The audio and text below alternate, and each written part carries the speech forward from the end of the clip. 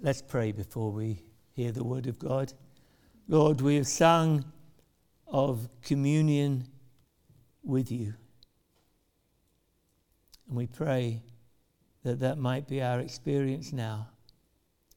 That as we look into your word, you would minister to us and we would respond to you from our hearts as we hear again of all the privileges that we have in our Lord Jesus Christ.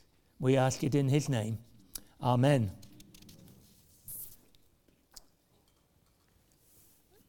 If you have your Bible open at Ephesians chapter 2, verses 20 to 22, as we think of the privileges that we have as a church together with all of God's people, it's easy to say, yes, I can understand how to be part of God's nation over which he is the king. That's a great privilege. And yeah, I can understand how it's a privilege to be part of God's family, where God is the Father, my heavenly Father, and other Christians are brothers and sisters. But a temple, how is that a privilege?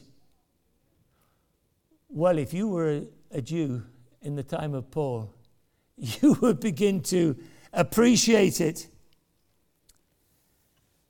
because the Jew and the Jew only could enter the temple of God and worship there in the courts of God.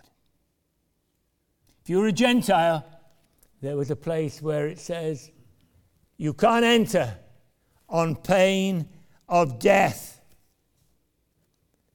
But now, Gentiles can not only enter, that's you and me, we're actually part of the temple itself.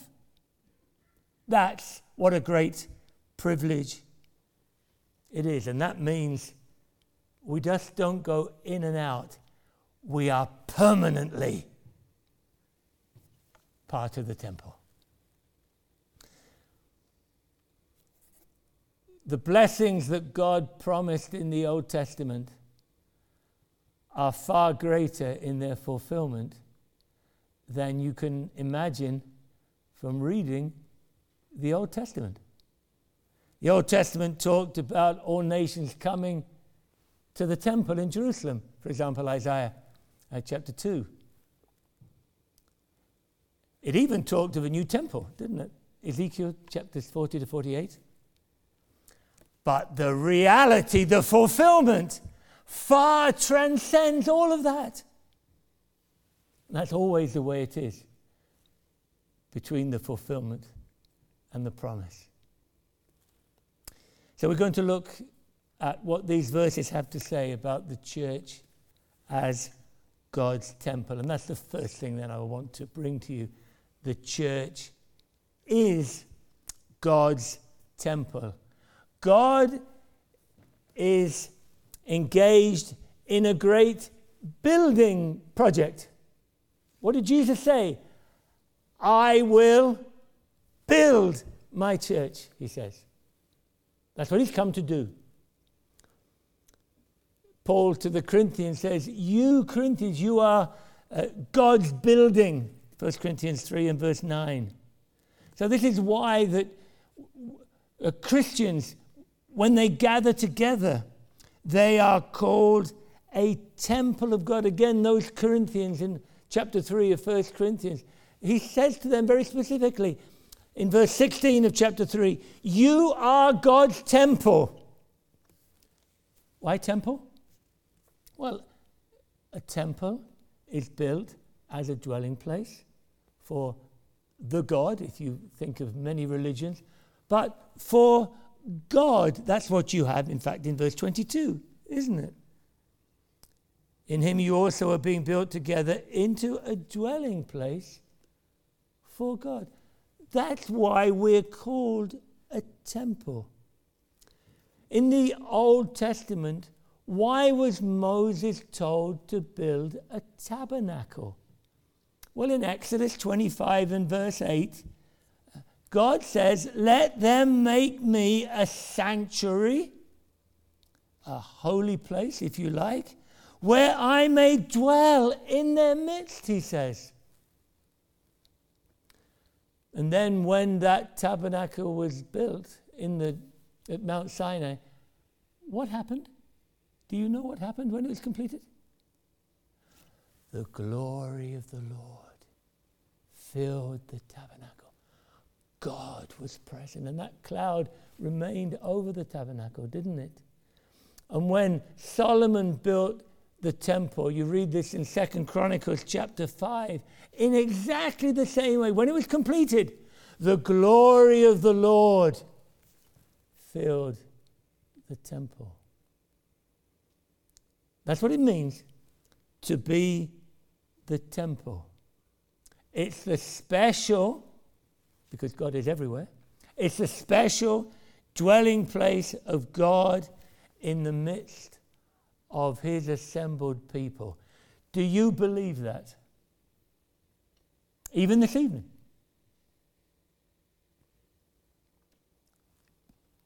And yet we're often so thoughtless, aren't we? If we were to go to a big meeting where really important people were coming, could we say the Queen was going to grace us with her presence? Surely as she approached, there would be a hush.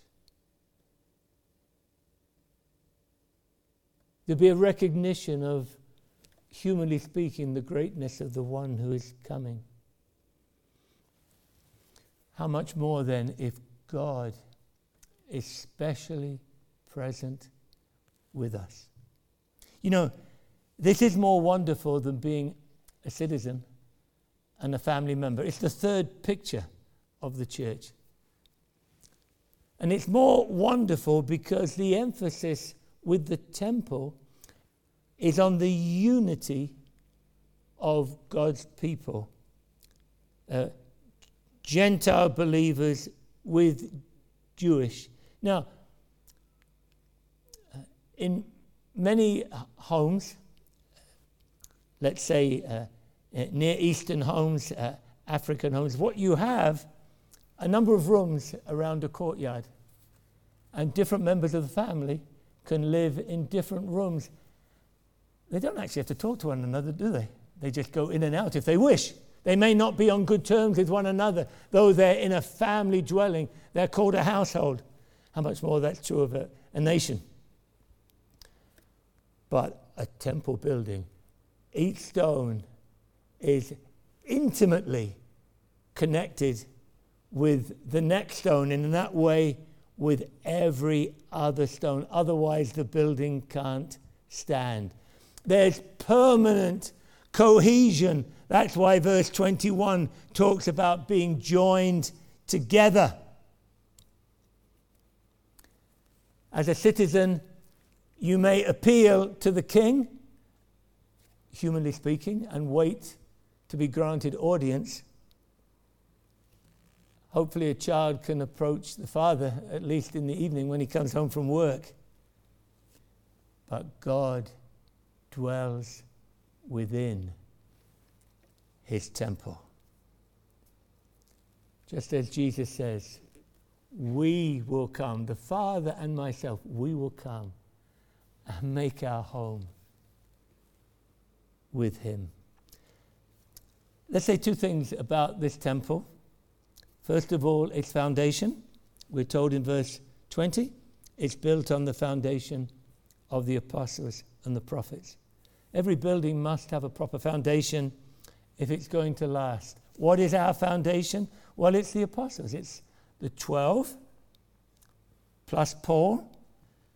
The apostles are those who are called and sent by Christ. The 12 are special. You can read in Revelation that the New Jerusalem has the 12 specially there in the building. They're a very special group of men who were commissioned to be eyewitnesses to the resurrection of Jesus Christ. You can read that in Peter's sermon in Acts chapter 2. And they're the ones to whom the Lord Jesus promised that he would reveal all the truth.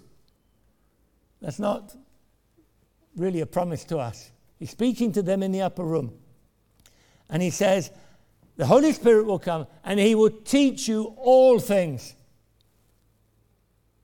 He will guide you into all the truth, he tells them. And then there are the prophets. These are not the Old Testament prophets. These are the New Testament prophets. First of all, you notice it's not prophets and apostles, it's apostles and prophets.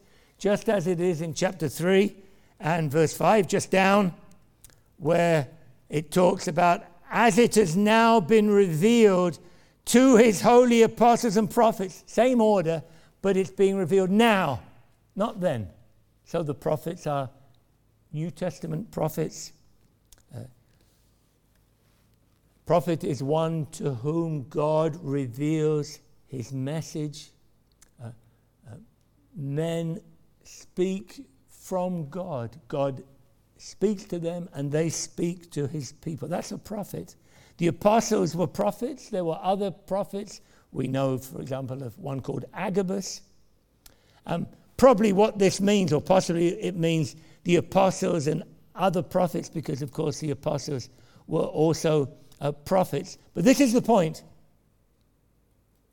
The foundation of the church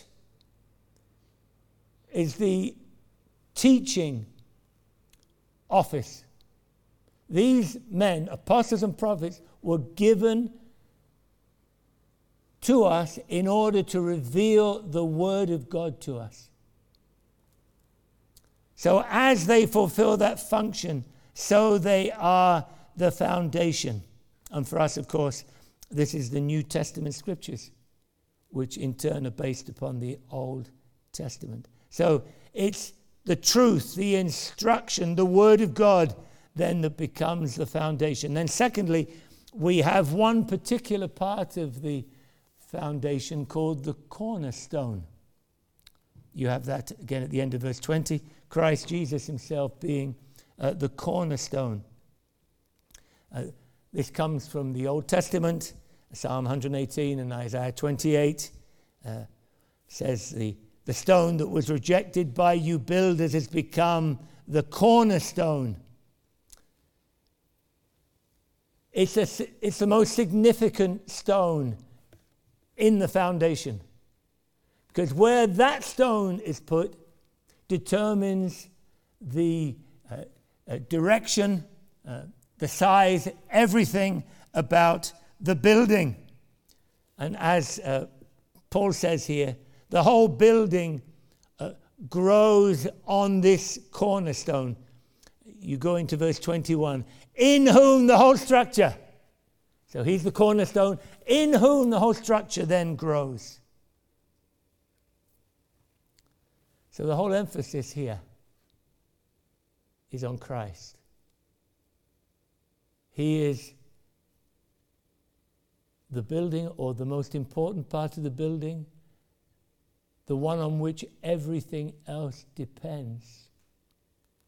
Even the apostles and prophets, they speak of Christ, don't they? Do you see the structure here? It's important that you look at structure, by the way, when you read the Bible. See the connections. You see, the end of verse 20 says, Christ Jesus himself being the cornerstone. Then verse 21 begins, at least in the ESV, in whom, the whole structure. And then verse 22 begins, in him, again. It's all in Christ. So then the foundation is Christ. All that he has accomplished in his life and death and resurrection. All that we learn about him in the teaching of the apostles and prophets. The foundation is that great message, Jesus Christ and him crucified.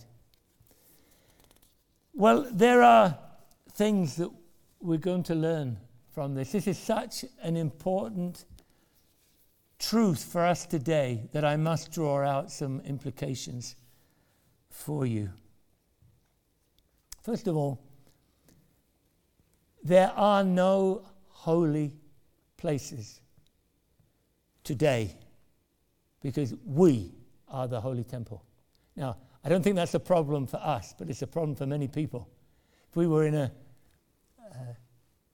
what's called a church building, many church buildings, if a child started running up the front, there'd be horror, wouldn't there? How can you go up the front of the church?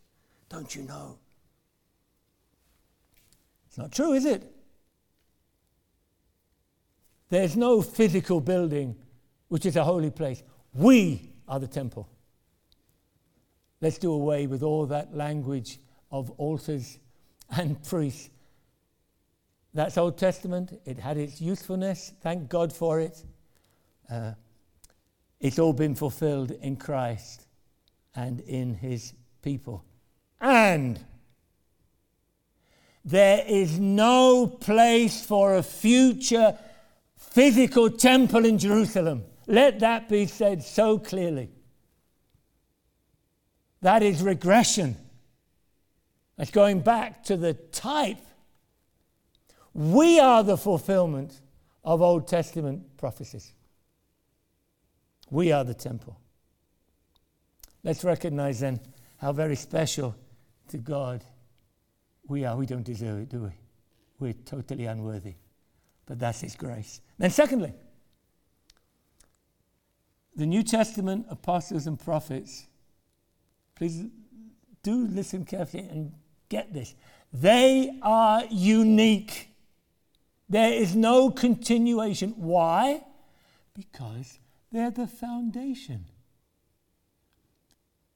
Now, we are sitting and standing on the foundation, aren't we? Imagine that the builders kept building the foundation. I mean, you can't do that, can you? You lay the foundation so that you can put up the building. And that's what God has done. He's given apostles and prophets to lay the foundation. And to say that they exist today is to say that God is still revealing himself and the Bible is not complete. Yes, the apostles and prophets are still a gift to the church in the sense that we depend upon them as the foundation in terms of the truth that they have revealed in our scriptures. And so in the same way, so-called apostolic succession is simply a figment of the imagination. They are the foundation. Third implication is that the foundation of the church is the teaching of the scriptures. The scriptures are complete. You can't add or take away from the foundation. And these scriptures God has revealed are all we need to know for life and godliness. Paul says to Timothy that they're able to make the man of God complete, thoroughly equipped for every good work. Whatever we need to believe, whatever's to be condemned as untrue, it must have the authority of the apostles and prophets in the scripture. We must stand like Luther and say, I can't retract anything unless you show me it's not in the Bible. But if it's in the scripture, I stand by it. Fourthly, this is all implications. Church unity is based on faith in the teaching of the apostles and prophets, because we're all built upon that foundation. So that's where our unity is. If someone's built on another faith or another teaching, it's another building. And we can't be united with them. Without agreement in the apostles' teaching, there can't be any true unity. This is so important in the day of ecumenism. Martin Lloyd-Jones has a lovely, biggish booklet on John 17, that our unity must be in the truth. For example, just consider what Paul has written already in Ephesians, the great teachings about sin and salvation. If people don't confess that once every person by nature was dead in trespasses and sins, we can't be united with them, can we? If they don't confess that we're saved by grace through faith, we can't be united with them. If they don't confess that we've been reconciled by the blood of Christ, we can't be reconciled, we can't be united with them. There are these irreducible minimums that are recorded even right here in our very chapter, Ephesians chapter 2.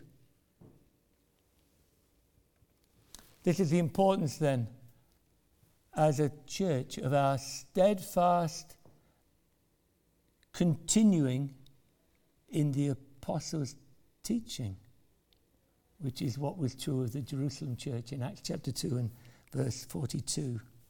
And then the fifth and final implication here is that you're a stone in the temple only if you've received these very teachings. Every stone is resting upon the foundation of the apostles and prophets. A Christian is one who believes from the heart certain great teachings. If you're a Christian, you confess with your mouth that Jesus is Lord. Not empty confession, a real confession.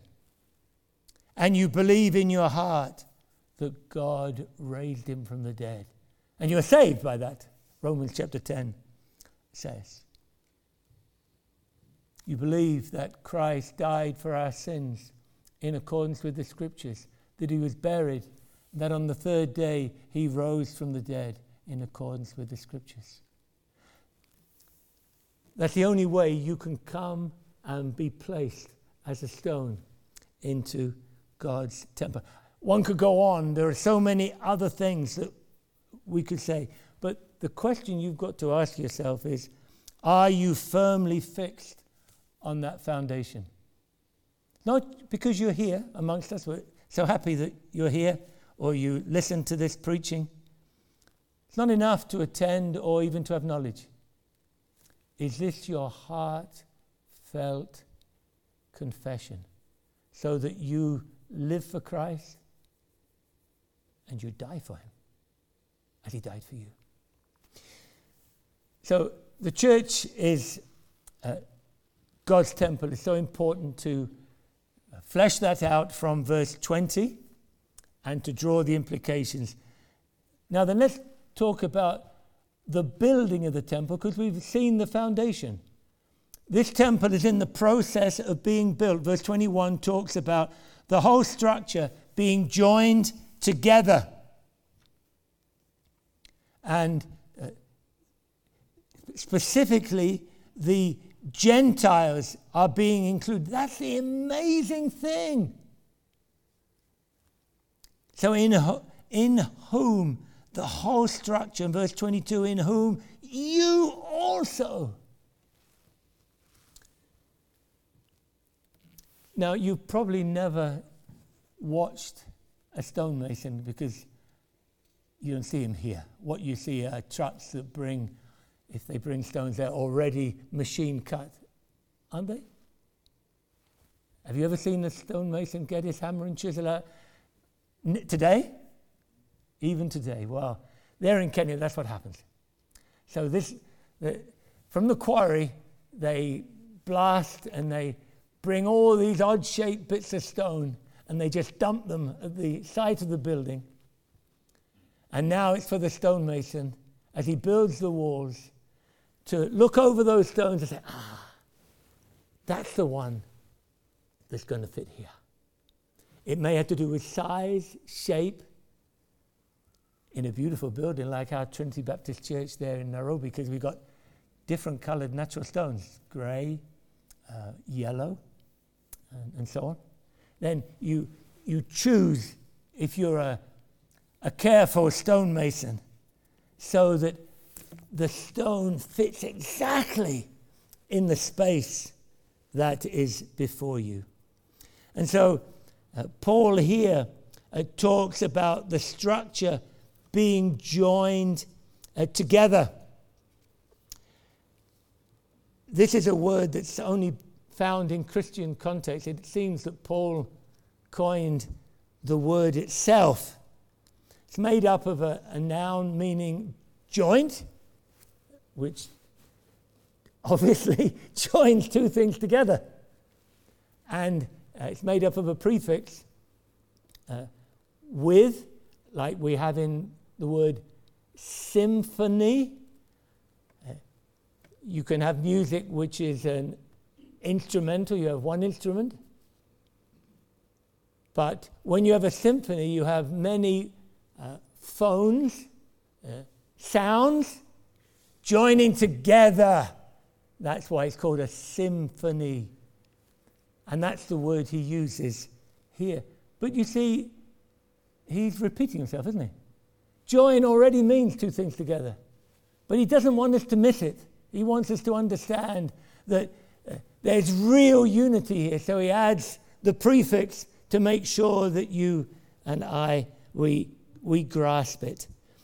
The King James, I think, or the New King James has fitly framed together. So that word fitly, you see, emphasizes how things are together. Chapter 4, verse 16 is the only other place where you have this word, where the ESV translates it as joined and held together.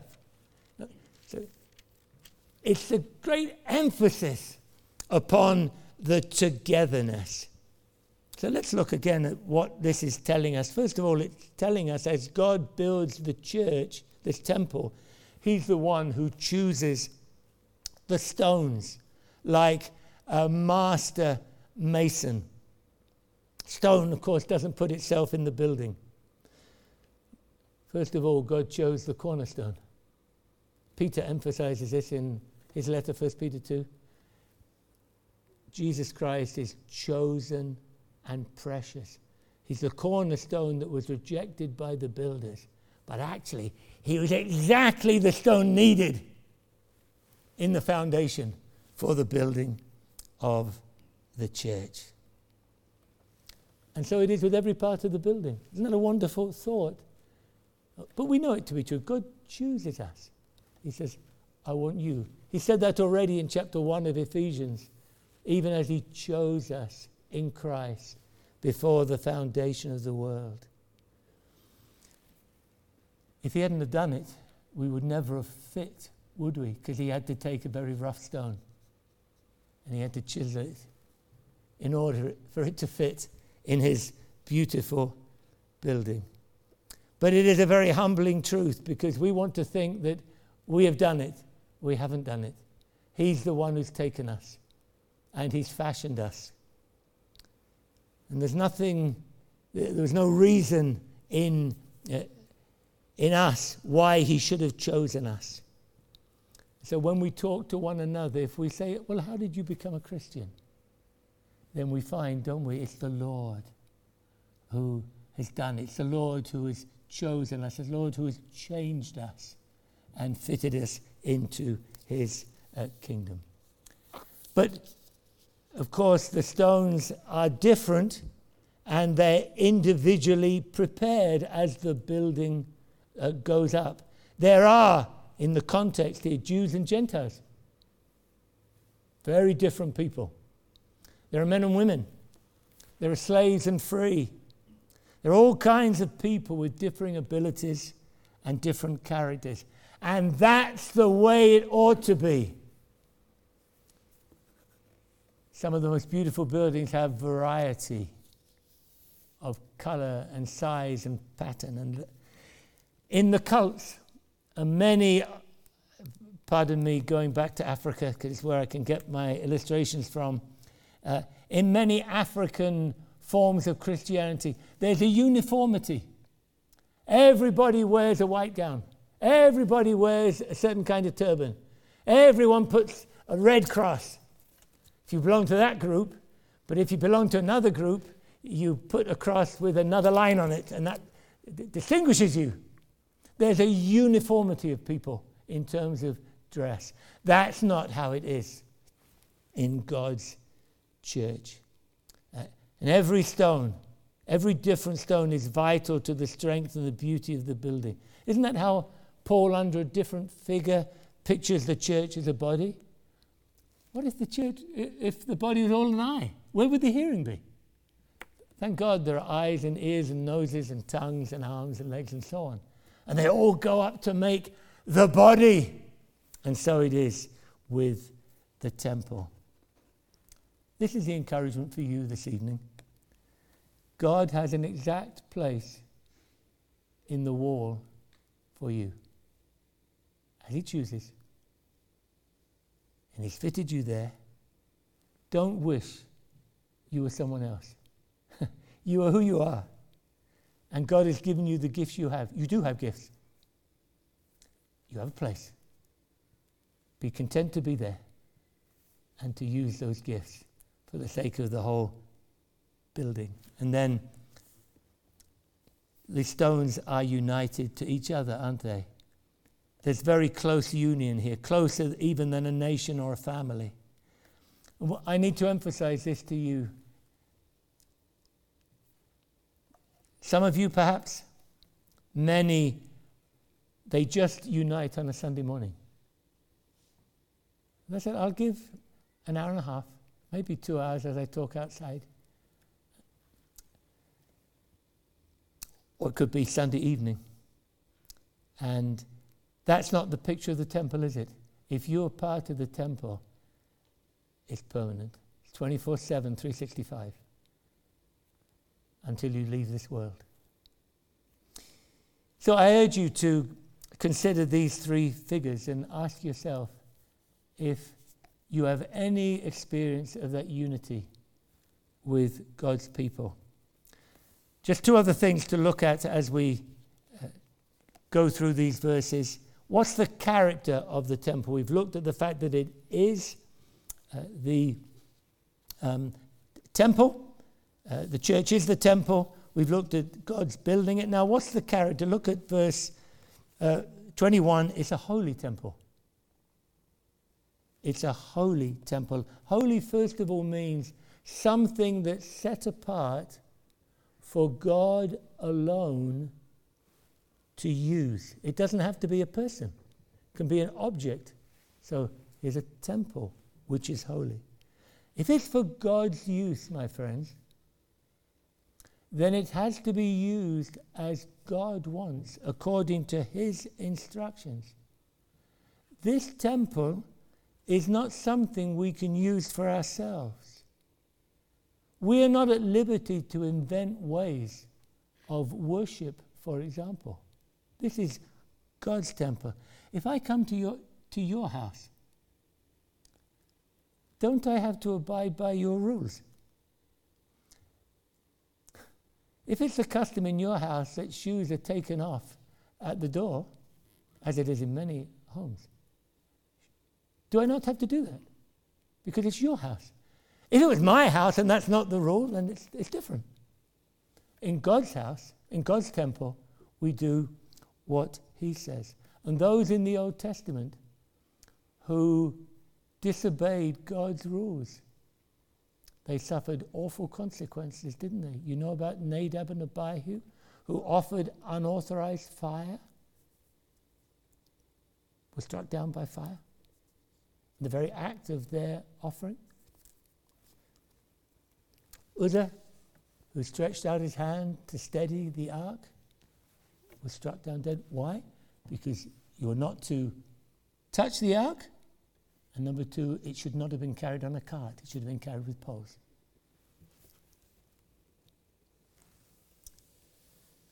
Today, the world has come into the church. And sometimes it's hard to distinguish the church from the world.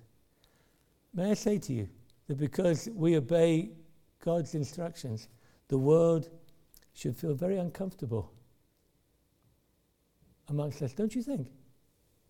The world now, I don't mean somebody who's seeking, who's been convicted. They should be unable to understand us. And if the unbeliever enjoys our worship, I think there's something wrong. Has he been challenged with his sin? Has he been shown that he's utterly hopeless without Christ? And then he's going to hell if he doesn't repent. So it's a holy temple, Paul says. And then finally, let's look at the purpose of the temple in verse 22. In him you also are being built together into a dwelling place for God by the Spirit. The temple is not built as a comfortable place of relaxation for the worshippers. The temple is built for the glory of the God who indwells it. We do enjoy ourselves, don't we? I hope. But we haven't come to enjoy ourselves, have we? We've come, first of all, to worship God. If you build a home, you want to live in it, usually. And you want it exactly as you want. Again, imagine I come into your home and say, I don't like the way you've arranged this living room. I think the sofa should be here. But it's your home. You have it as you want it to be. So let's remember that we are God's temple. We exist for him and not he for us.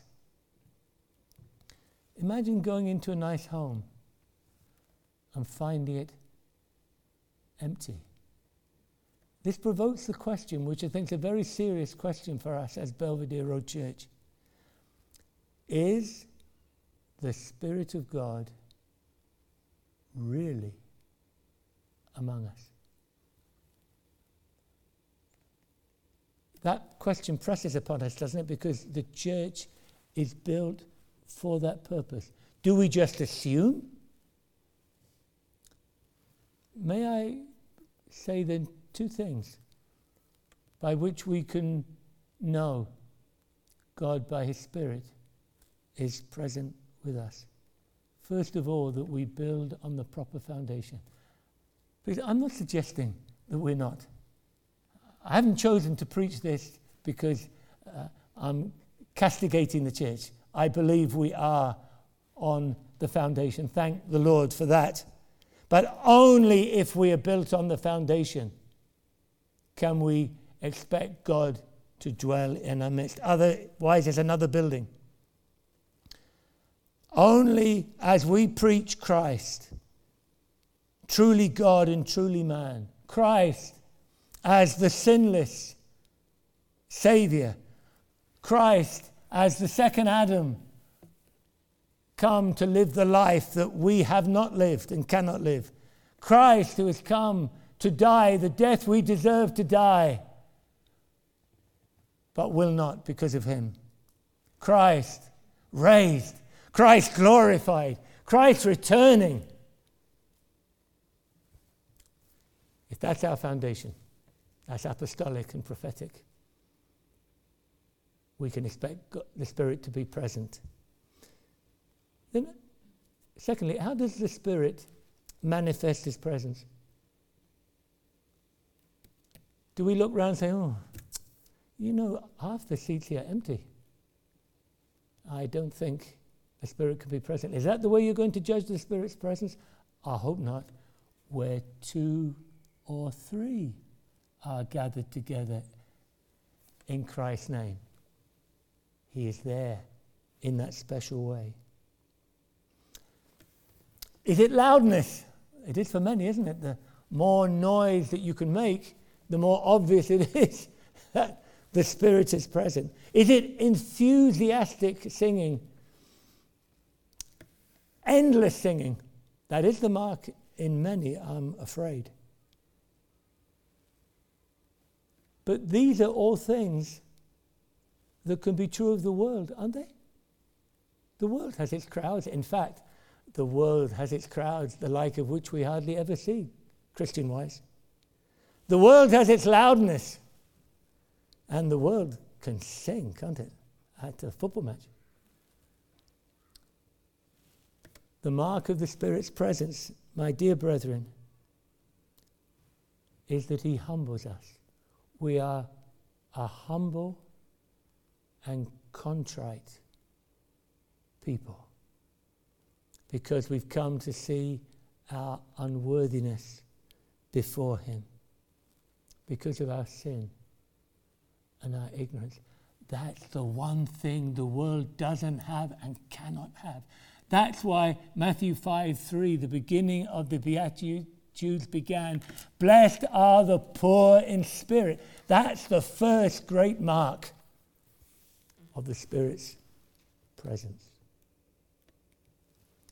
And then the Spirit shows us the Lord Jesus Christ as the great hope of unworthy sinners.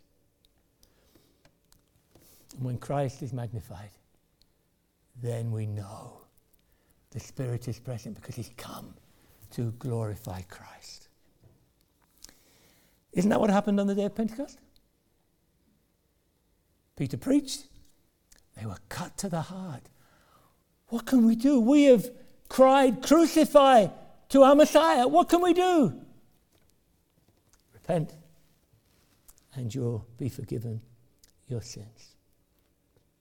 So when we see man abased and Christ exalted, we know the Spirit is at work and is present.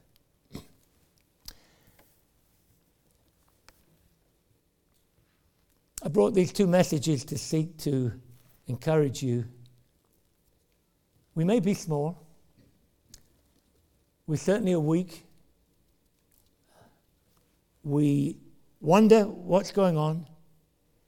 But I'm telling you, we are greatly privileged, more than anyone else in the world who's not a Christian, that we belong to his church by his grace through the Lord Jesus Christ.